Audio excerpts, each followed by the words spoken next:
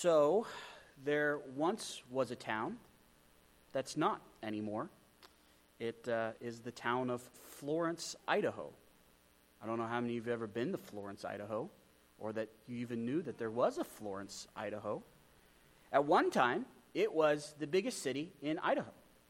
9,000 people live there. I one time I had a friend visit me from Texas, and he said, I want to see something very uniquely Idaho. So I said, well, we'll go up to Florence. We'll see what Florence is. I like looking at ghost towns. We go there, and we drove right past it. Didn't even know that it was there. In fact, the only reason that we knew it was there was because we saw somebody who was a historian. She was writing a book about the city, and she said, yeah, it's right there. And as we looked, it was just forest. We said, there's no buildings. There's nothing. There's nothing here. Yep, it's gone. The whole thing's gone. If you would have never known that there was a city there, you would have thought it's just regular forest. It was absolutely amazing. So I was talking to her, and I was asking her questions about Florence, and I said, so what was this city like? What was this town like? I mean, 9,000 people. I mean, that's substantial, and the fact that there's no trace of 9,000 people living in one spot is remarkable. Well, she said, well, over there would have been the general store, the bar was there, the bar was over there, the bar was there. There was a bar there, too. And she went on and told me about all of the houses of ill repute. And I simply asked, was there a church in Florence? I mean, 9,000 people.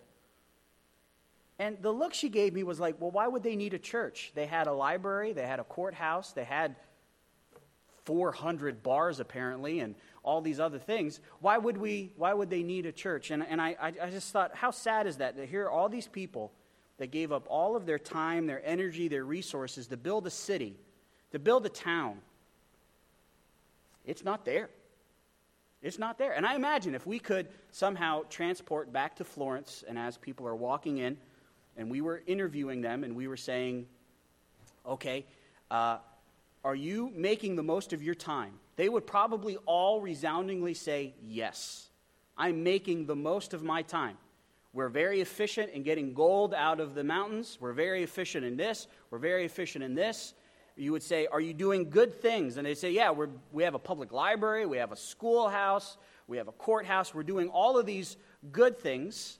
And I think if Solomon was with us and the Lord Jesus was with us, and we would look at it and we would say, I actually don't think you are making the most of your time. This morning, that's what we're going to talk about. We're going to talk about making the most of our time. And making the most of our time is not just that we are the most efficient people, that we can do the most amount of work in the least amount of time. That's not what we're necessarily talking about. What we're talking about is we're talking about believers who are obedient to the Lord Jesus Christ every day.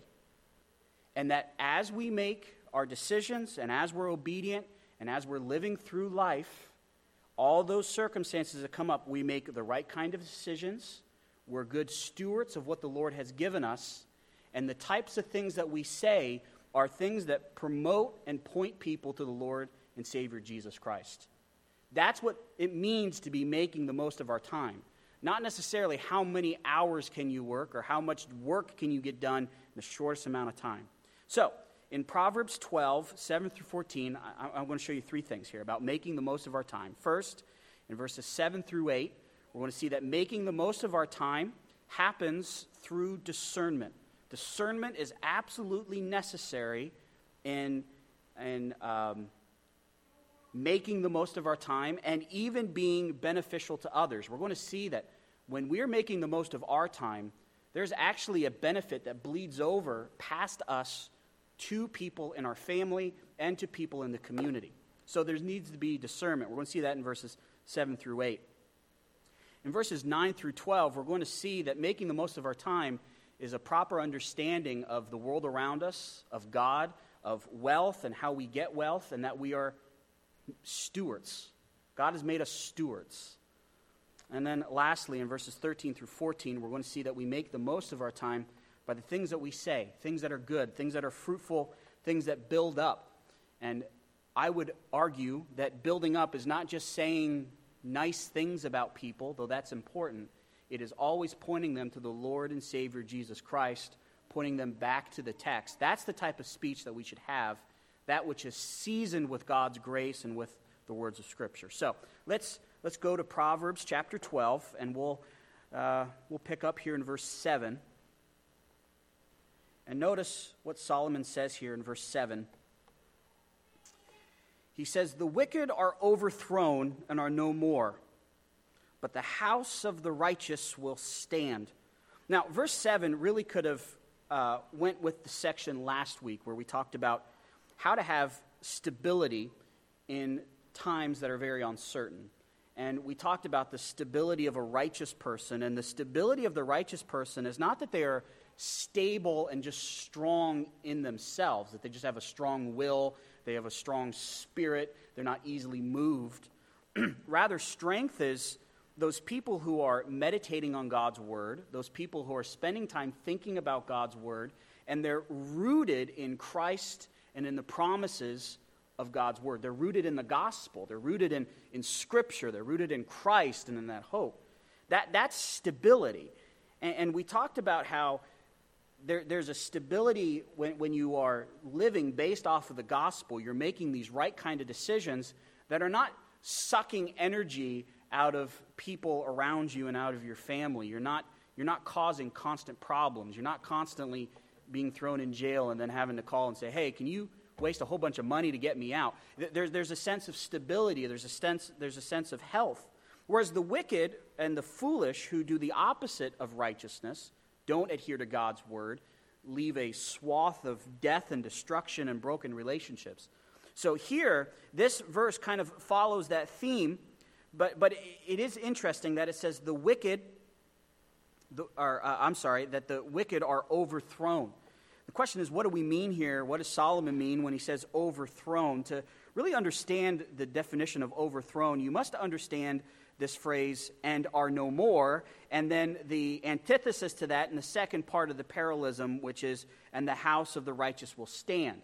So if you can understand that phrase, "are no more," and that the righteous stand, I think you kind of understand this idea of being overthrown. It's the idea that the wicked, from this point on, because of their wickedness, are in danger of getting into some trouble that would cause their life to be upended. Whether that happens on this side of eternity or when they then go stand before the Lord, the wicked will have some sort of upturning in their life, an overturning in their life. This is the natural consequence of sin. There will be some punishment for sin. They are culpable for their own sins. And so I see this being overthrown as really from this point on, a wicked person is in danger of having their life upset. Now, it might not happen in this life here on earth, and it might happen in eternity. But there's still this resounding sense that it is very dangerous to go against the will of the Lord. It is incredibly dangerous for us as believers to take the word lightly and not be obedient to the Scriptures. This is a dangerous thing. The wicked might be upended and they'll go into hell. The believer will suffer the consequence of a loving father who disciplines his children. So this is not good. This is not a good thing, and there's not a lot of stability. This is not healthy. And we would all say about this wicked, foolish person that the decisions they are making are not according to discernment. They're not discerning God's word. They're not discerning God's will. They're not thinking about Jesus Christ. They're just making decisions. And those decisions are ones that are not good. But then notice it says, "But the house of the righteous will stand." A little bit of a debate here on that phrase, the house of the righteous. And I'm going to say this. I see this phrase, the house of the righteous, like a spectrum. I imagine that Solomon meant all of the above here. I don't think he was very specific when he meant house of the righteous. It could be understood as every single righteous person, right? The house, it's an image of all those who are righteous. Could also speak of the house of a righteous person, right? And I really could see both here in this sense, that the house of the righteous will stand. namely that those who are righteous, those who are being obedient to God's word, that there is an effect of righteousness with everyone inside that you come in contact with, and even in your family. Righteousness will influence. Now, sometimes it has more influence than others. But I think the principle is, when you are obedient to God's word, you're doing what God asks you to do it, and you do it in a loving way, that always influences people around you and may even influence them to do that which is good. Obviously, it's a principle, it's not a promise, and so I imagine somebody could listen to this and go, well, I've been righteous my whole life, and it doesn't seem to influence my family at all. Well, it's not a promise, it's a principle. But notice that the person who's righteous here would be one who has good judgment and good sense. I couldn't help but think of verse 7, and as I was thinking about this, I couldn't help but think of Daniel. Remember that account where Daniel was he was there, and the Medo-Persians have taken over Babylon, and the king says, okay, no one can pray to anyone except for me. And Daniel obviously prayed. There was a whole bunch of people that saw him, and they said, let's go get him. And Daniel was thrown into the lion's den, and the Lord miraculously rescued Daniel. And we all know the rest of the part of the story, and all the people that accused Daniel were then thrown into the lion's den. They and their families were destroyed. And I couldn't help but think of that in this case, of here you have this righteous one who was doing what was right and was protected by the Lord because he did what was right. And then there was then these wicked people who were then, they're no more, right? They're no more. Their name is no more. Their memory's no more. Now, notice what he says in verse 8. Think about this with in line of discernment, of making the most of your time. If I'm making the most of my time, I'm being righteous and I'm showing discernment, and that there's a benefit to my family. And then in verse 8, a man will be praised according to his insight. Now, the word for insight here is the word for discernment, to show good judgment. Discernment is that ability to see what is right and what is wrong, to believe what is right, and to plan a course for the right obedience, right? So you have this person who is listening to God's word, determining what is right, and then doing what is right, and he is going to be praised for his judgment. And I got to be honest, is this not true? I mean, haven't we met people that have lived in the world and they were righteous, they tried to be obedient, they were loving, they were honest, they were faithful, they did all these things. And as they did all these things, didn't they get employee of the month because they were honest, hardworking people? There was like a sense of praise because they showed great judgment. Or somebody who showed up and did their job ended up getting praised by their boss and ended up getting a raise. We see this numerous times. We see this all over the place of people who do what is right. There is a sense where the community at large will say, yeah, that was a good thing that you did. And even more than that, I mean, how many of us who inside of the church, when we show great judgment, the rest of the church is saying, wow, that's great. And it even influences the rest of the church. So there's this sense that inside of the community, even those who are wise and show discernment, there will be this applause. There will be the sense of looking at that person who is honorable. And then notice the next part, but one of perverse mind will be despised. So one who shows discernment not only has an influence inside of his family, we could even say inside of the church. We could say that a person who shows discernment also will be praised inside of the community at large. It influences it's making the most of their time. There's a benefit to the community.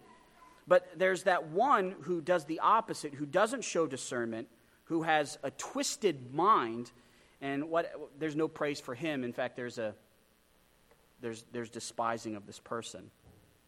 And as I think about this, I can't help but think of the Lord Jesus Christ. I was thinking about this morning. There are numerous times where as I read the New Testament and I look at the life of Christ and he says something, he does something, and I go, wow, that was really smart, Jesus. That was really wise. I think of that time, remember when the guy came and said, should we pay taxes to Herod or should we rebel? And what should we do? And Jesus' answer is, give to Caesar what is Caesar's and give to God what is God. I mean, that is an incredibly insightful answer, an incredibly true answer. And we sit there and we go, wow, Jesus was a man who had great discernment. You think of the flip side, I'm not too sure how many times when we're thinking about naming something or naming our children, we go, you know what name I've really been partial to? Judas Iscariot. That's a name I want my kids to be named. Not too many Judas Iscariots running around. Why? Well, because of some of his actions. He was very unwise, right? So we understand this principle. We understand that to make the most of our time, there must be discernment. We must know what is right. We must be able to determine between what is right and what is wrong, and then choose and plan a course according to following God's will. That is how we can make the most of our time. Those who do not do that do not make the most of their time. And you might end up, if you don't do that, you might end up like the city of Florence. Nothing to show for it.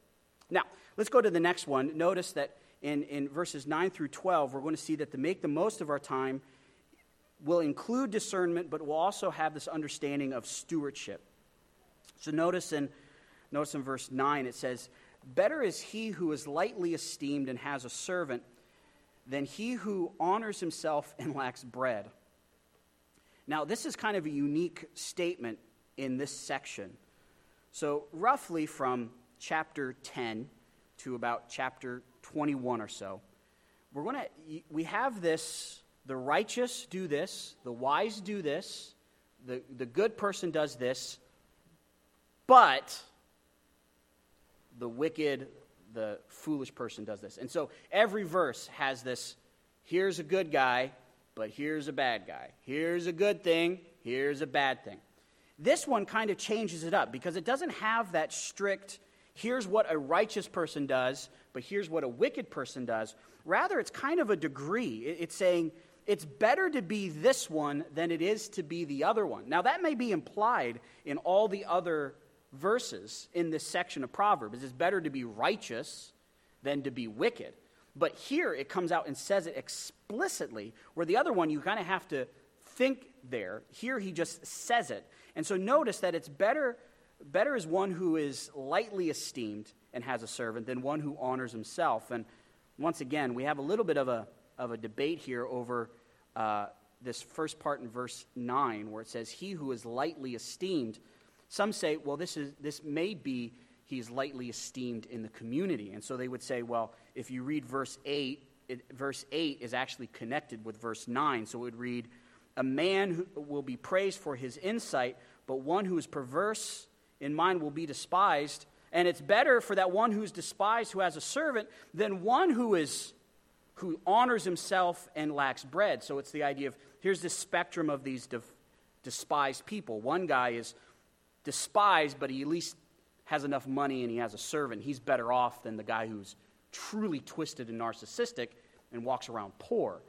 That's how some see it. Others see it as, it's not really necessarily a contrast between that guy which is perverse and that guy which is hyper perverse, but it's actually demonstrating a difference between humility and arrogance. So instead of reading verse 9 as one who is lightly esteemed in the community, you could read it, he who is lightly esteemed in his own eyes. Right? So he's not necessarily an arrogant person. And I think that's probably a better way of reading this, that it is better to be to not take yourself seriously and to be inconvenienced, willing to be inconvenienced, willing to say, you know what, I'm going to do whatever I need to do. I need to be obedient. I need to be a good steward of what God has. There's really no task below me. I'm going to be very humble about myself. I know who I am. And it's better to be that and not toot your own horn and have enough to provide for yourself and then to be able to provide for another person. That is far better than some clown who says, I am the greatest and I am incredibly principled. And I'm the smartest guy. I'm the hardest worker. And he goes to bed hungry. Right? We would say, of course one's better. Right? Like, obviously the self-inflated view of oneself is not intelligent if you go to bed hungry. And I think this is probably the best sense. And so when we think about stewardship and that the Lord has given us stuff that we're responsible for, and we're to use these things that the Lord has gifted us by his grace as opportunities to first worship him, opportunities to provide for ourselves, and to then also be a blessing to others, I think it's important that stewardship be coupled with humility. If I am arrogant, I'm not a very good steward because I see the things that I have are for me and for my ends. But if I'm a true steward and I realize that the Lord has given me all of this, all of the good things that I have are gifts from the Lord. The job I have is a gift from the Lord. The house I have is a gift from the Lord. He's allowed me to have all of these things, and I'm humble and I realize these are really ultimately his. Well, then I'm not really trying to hold on to these things. I'm using these things to honor and glorify him. I'm using these things to provide for my needs and the needs of my family and for the needs of others. It becomes a platform of worship and of good deeds. And so, of course, it's better to be humble than it is to be arrogant. And once again, when I think of verse 9, how many of us do not think of the Lord Jesus Christ on the night in which he was betrayed? What did he do? He took on a towel and he started to wash the feet of the disciples. And in that culture, to wash the feet of the disciples was, to wash anyone's feet it's a pretty low job. No self-respecting person would wash the feet of another person. In fact, I think that's kind of why Peter gets a little bit indignant. Peter goes, you're the master. You, as the master, it is inappropriate for the master. It's socially inappropriate for you to do this. We have people for this. We have people who are not like us, who are less than us, to do this. And as Jesus said, look, there's really no such thing as that which is socially below anyone. He was willing to serve the disciples, and the task that he served them in was this one that was incredibly degrading. So here is this one who is the creator, sovereign Lord of the universe, who is willing to do the lowest job for those who served him and obeyed him. And that is the example of the believer. That's how we should view ourselves, and that's how we should view ministry. That I am here as a humble servant of the Lord to do whatever is asked of me. I'm willing to be inconvenienced. On a practical note, how many of us have met people who were too proud to go out and get a job because they were looking for the right kind of job? I remember when I was first looking for a job, and when I was a young teenager, and I was looking for the best job with the best pay, but there were certain jobs that were below me, and my father said, what do you mean? Money is money. There's no such thing as a job that's below you. That shouldn't even be a thing. You need to go out and get a job. That's the most important thing. And so as believers, we shouldn't be too proud as to say, there's really nothing that's below me. I've kind of reached a level where I'm not going to do that. No. And on a practical level, humility, it is better to be humble and provide for yourself than to be really proud and toot your own horn and throw out your resume and go to bed hungry. Okay? Now, notice the next verse then, in verse 10. It says, a righteous man has regard for the life of his animal, but even the compassion of the wicked is cruel. Now, we probably could spend quite a bit of time on this particular passage itself. Here, I think what's being contrasted is the compassion of the righteous person and the compassion of the wicked. And here you get the picture of a righteous person who is so compassionate, so empathetic, and has such an understanding of creation, that God is the creator of all of these things. He has given us things that we are to take care of, that a righteous person even looks at those animals which cannot take care of themselves, which cannot communicate their needs, and the righteous person says, oh, they need to be fed today. They need to have this. They need to be taken care of. And so the compassion of the righteous person does not stop at human beings, but it goes to all of God's creation, because there's this fundamental understanding of God is the creator, and that we as worshipers of this creator, want to take care of the thing that we have, right? Because that's what it means to be a steward. We're stewards of this planet. And so there's even this compassion that extends to the animals. I think it's really unfortunate that this has been really twisted. This principle has been twisted. Some have used this as to like a baseball bat to beat people over the head to say, you must be a vegetarian. Let's be honest, that is not what's being said here. That's a far cry from what's being said. However, I would also say, too, that the other extreme is bad, that we should have concern for animals. And, like, we shouldn't be excited if we find out there's a dog fighting ring in our town. Like, we should be upset because that's cruel. However, let me add another little caveat here.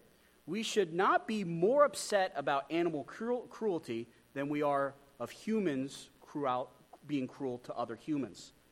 Obviously, humans are made in the image of God and animals are not. But it also doesn't mean that we don't care for animals at all. So here we see this idea of compassion, that the righteous people have compassion even for animals, for the rest of God's creation, that we want to take care of this. This is part of God's creation. When I look at my dog, he's annoying and he yips, and sometimes I want to punt him over the cow barn. But I also understand that he is a creature created by God, and that his mere existence glorifies God. God was pleased to create my dog, John Calvin. And when I look at him, I don't see him as a product of biology. I see him as a creation of God. And in him, I see God's creativeness. I see his sovereignty. And it is amazing that the Lord has even allowed us to have a connection with animals, that even those animals can feel like family members themselves. That's incredible. And I think as believers, that's okay, and that should be encouraged. Now, notice this next part. It says, even the compassion of the wicked is cruel. That's a pretty deep statement. I thought back to when before I came to know Jesus, before I come to know him as my Savior, to realize my sinfulness and place my trust in him. I thought back to my life and some of the things I did. And even as a believer, for that fact, even this past week, I looked at some of the things that I did. And you could look at some of the actions that I did as a non-believer and as a believer, and you would say, yeah, you didn't disobey, and you did something that looked like what the Bible commanded, but you didn't necessarily do it the way the Bible commanded it. So we can't say that you were like driving Satan's limo, right? You're not a full-blown Satanist in rebellion, but you also just didn't do it right. So, for example, when I think of good deeds, we think of Galatians chapter 5, right? The fruit of the Spirit. That the good deeds come from those who have placed their faith in Jesus Christ. And as they rely upon the Holy Spirit, there's this fruit and these good deeds which come out of that. And really, only the good deeds that the Lord will accept are those which come and produced by the Holy Spirit and those who are in Christ. Now, we know non-believers do things that are good. We would say, yeah, that's not overtly sinful, right? I mean, the Bible even kind of commands some of that stuff. Like, think of an animal rescue shelter run by an atheist. We would go, yeah, I mean, it's not evil, that's a good thing. I mean, that's something that's good. But their motivation behind it might not be the best. And their execution is not necessarily motivated by the Spirit, but it's motivated by other things. And there's even times where they can be compassionate and cruel at the same time. And so there's never really this idea of a purely good deed. There is a deed which is good and mixed with something else. Now, here's the principle then. This then helps us understand who we were before Jesus Christ. That really it was his drawing of his Spirit of why any one of us believe, because even the good things that we did still had a lot of stuff baked into the cake. So it has to be the Spirit of God working in our hearts. Second of all, this should help us with some of those people who say, well, I can do a good deed, and that good deed can outweigh that bad deed, and God will at the end say, well, that's good. Well, you point to a passage like this and say, can you do that? Can you? Because here the principle is, even when somebody's compassionate, it's cruel, who's wicked. So can you truly have a good deed that the Lord will look at and say, that's a good deed and that outweighs a bad deed? We would say, no, the good deed is even mixed with cruelty, this compassion and cruelty. It's an interesting passage, and it should show us that if we're going to make the most of our time, that we should truly be obedient, and we need to be obedient in a biblical manner, walking by the Spirit, being controlled by the Spirit, guided by the Spirit, and as we're guided by the Spirit, producing the fruit of the Spirit by His power for His glory. And as we step out in obedience, it is motivated by Him, and it's to please Him, and it's to help others. That's how we make the most of our time. Now, let's go to the next verse. Verse 11, it says, "He who tills his land will have plenty of bread, but he who pursues worthless things lacks sense." So once again, here's this idea of stewardship. The Lord provides someone with a piece of land. With that piece of land, it's clear that they're able to till the ground, and as they till the ground, they're able to provide for themselves. And that is good. It is good for us to work and work for a paycheck and provide for ourselves. That's what the Lord would want. That's a good stewardship of our time and energy. That's worthwhile. It is worthwhile for us as believers to work in the community and work in jobs and be faithful. Sometimes we think that if we're going to change a city, we have to all stop what we're doing and become missionaries and do all this street stuff and do all this yelling through loudspeakers, and you have to get all this incredible music, and we have to get all this dog and pony. I would disagree, and the more that I read the scriptures, the more I would disagree with that. I think it's far more valuable for believers to work hard and provide for themselves, and as they're working hard and providing for themselves, they're interacting with other people who see their character. And as they see their character, that is the thing that they go, what's so different about you? Why are you so excited to come to a job that's so mundane? Why is there always joy in your life? And as they see parts of your life of family members dying, they realize your life isn't a wreck and you don't have to go to the bar every night to drown your sorrows. They go, how can you cope with such a devastating thing? And you seem to be able to handle this and take this type of stuff on the chin. I think then that is a better way of exposing them to the gospel and sharing with them the gospel than maybe the other way, though there is merit for the other way. So I think this is good. This is something that we should strive to do as good stewards. But notice what the contrast is. But he who pursues worthless things lacks sense. So what do we mean? What does Solomon mean by worthless? What's a worthless thing? It would have to be that which is contrasted with not working on your own land to provide for yourself. So we could either say it's somebody who decides to work on someone else's land when they should be working on their own, like a busybody. Or it's somebody who decides to go fishing when they should be tilling the ground, right? Or it talks about somebody who says, I'm not going to till the ground, I'm just going to go steal bread from someone else. All of those would be worthless endeavors. And the people that do those things and are not responsible, they lack sense. I don't think it's wrong to have a hobby or to have some of those things that break up, but I think here it's talking about being responsible. Then notice the next thing in verse 12. It says, "The wicked man desires the booty of evil men, but the root of the righteous yields fruit." So kind of in following in verse 11, I think Solomon kind of borrows it, because notice that the wicked men desire to steal.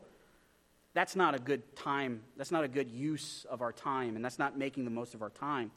But notice that those who are righteous, that root of the righteous, that yields fruit. And notice that it's not only that it provides for themselves, but it's also a benefit to others, and that's the best use of our time, is to follow the will of the Lord. Now, quickly, let's just go over verses 13 and 14. Some of the reason that I want to go over this quickly is because it's incredibly convicting to me, and I only like convicting you of your sin, and I don't like being convicted of my own sin. So you can just read this at home. I'm joking. Okay, let's go to verse 13. It says, "An evil man is ensnared by the transgressions of his lips, but the righteous will escape from trouble." I once knew a man who said he carried around a toothbrush because he was constantly sticking his dirty foot in his mouth. And there is a sense in which that is true here, right? The words of somebody kind of ensnares them. And you think about it. You think about people who are not very wise in the things that they say. They say a lot of foolish things. You think about those who say a lot of foolish things theologically. They say a lot of things foolishly about other people. They say a lot of foolish things about the truth. Eventually, that stuff will come back, and they will be ensnared by them, and they will be trapped by them, and the consequence of being ensnared by them is demise. So we understand this. We see this. Our culture, for better or for worse, seems to cancel a lot of people for things they've said in the past. And a lot of us, when we look at some of the things that were said in the past, we said, yeah, you probably shouldn't have said it in the past. You probably shouldn't have said that thing. And you kind of got caught by the thing you said in the past. Now, I'm not for canceling people, but the principle is sound. The things you say and the things you say on Facebook, they could come back and trap you. So be careful what we say, right? And then notice the next part. It says, but the righteous will escape from trouble. And the question is, why will the righteous escape from trouble? It's because they're not saying those same things that the wicked people are saying. Righteous people, when we talk about things, what's the desire? The desire is, what does God's word say? What does God say? That's the truth. What is the goal for every human being? To be more like Jesus Christ, to be like Christ. So the things that we say come from God's word. The goal for the things that we say is that people may become more like Christ. We are told numerous times as believers to say the truth in love, always wanting to build up and never want to tear down.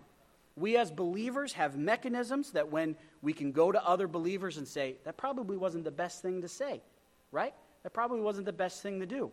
So as believers, we are constantly watching our mouth. And James warns us as believers that, look, we've been able to tame lots of stuff. We've even been able to tame rivers and convert energy out of rivers.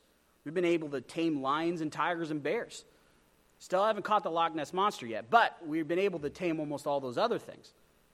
But you cannot tame the tongue. How true is that? So as believers, we should be careful. We should make sure that the things we say are biblically true. They're promoting Jesus Christ. They're seeking to build one another up and point people to Jesus. And in fact, I think that's kind of the insinuation. Notice what he says in verse 14. A man will be satisfied with the good by the fruit of his words, and the deeds of a man's hand will return to him. The sense is that if I say things that are true according to God's word, if I promote Jesus Christ and point people to Jesus Christ, and I'm constantly sharing the truth in love, there will be dividends to that advice given to other people.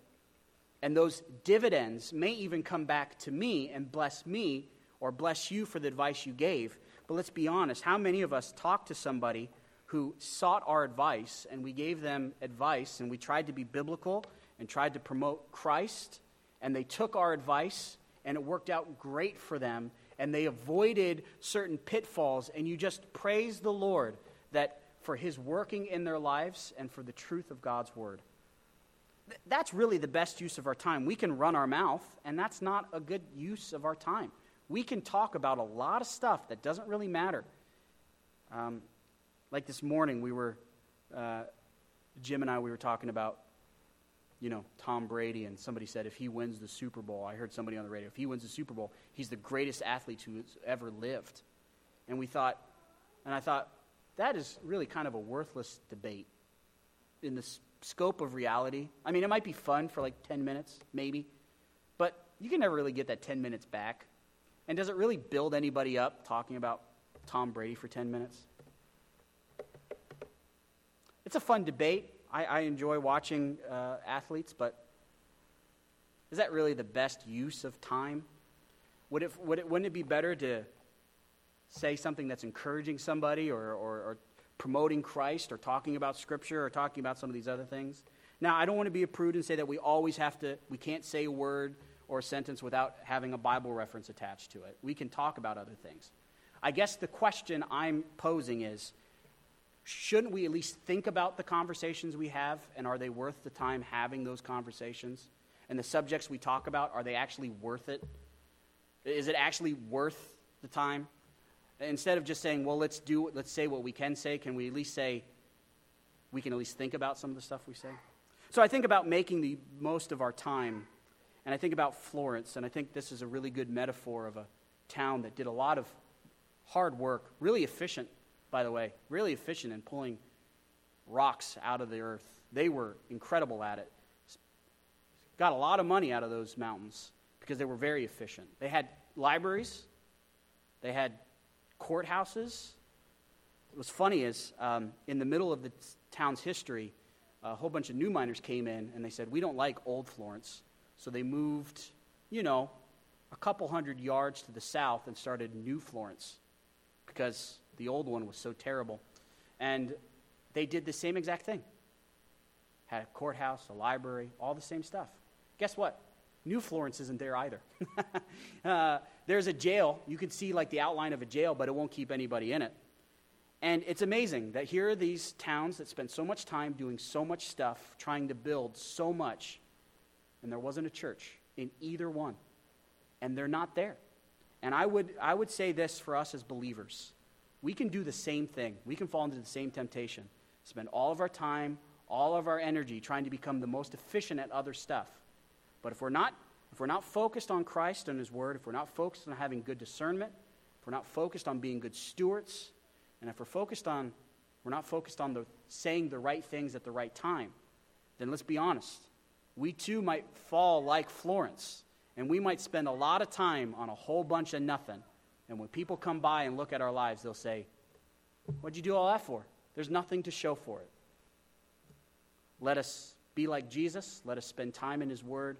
Let us make the most of our time, counting our days, making the most of every opportunity we have to do God's will and to honor and glorify Jesus Christ. At this time, I'm going to ask the musicians to come up, and Chuck, and we'll sing the last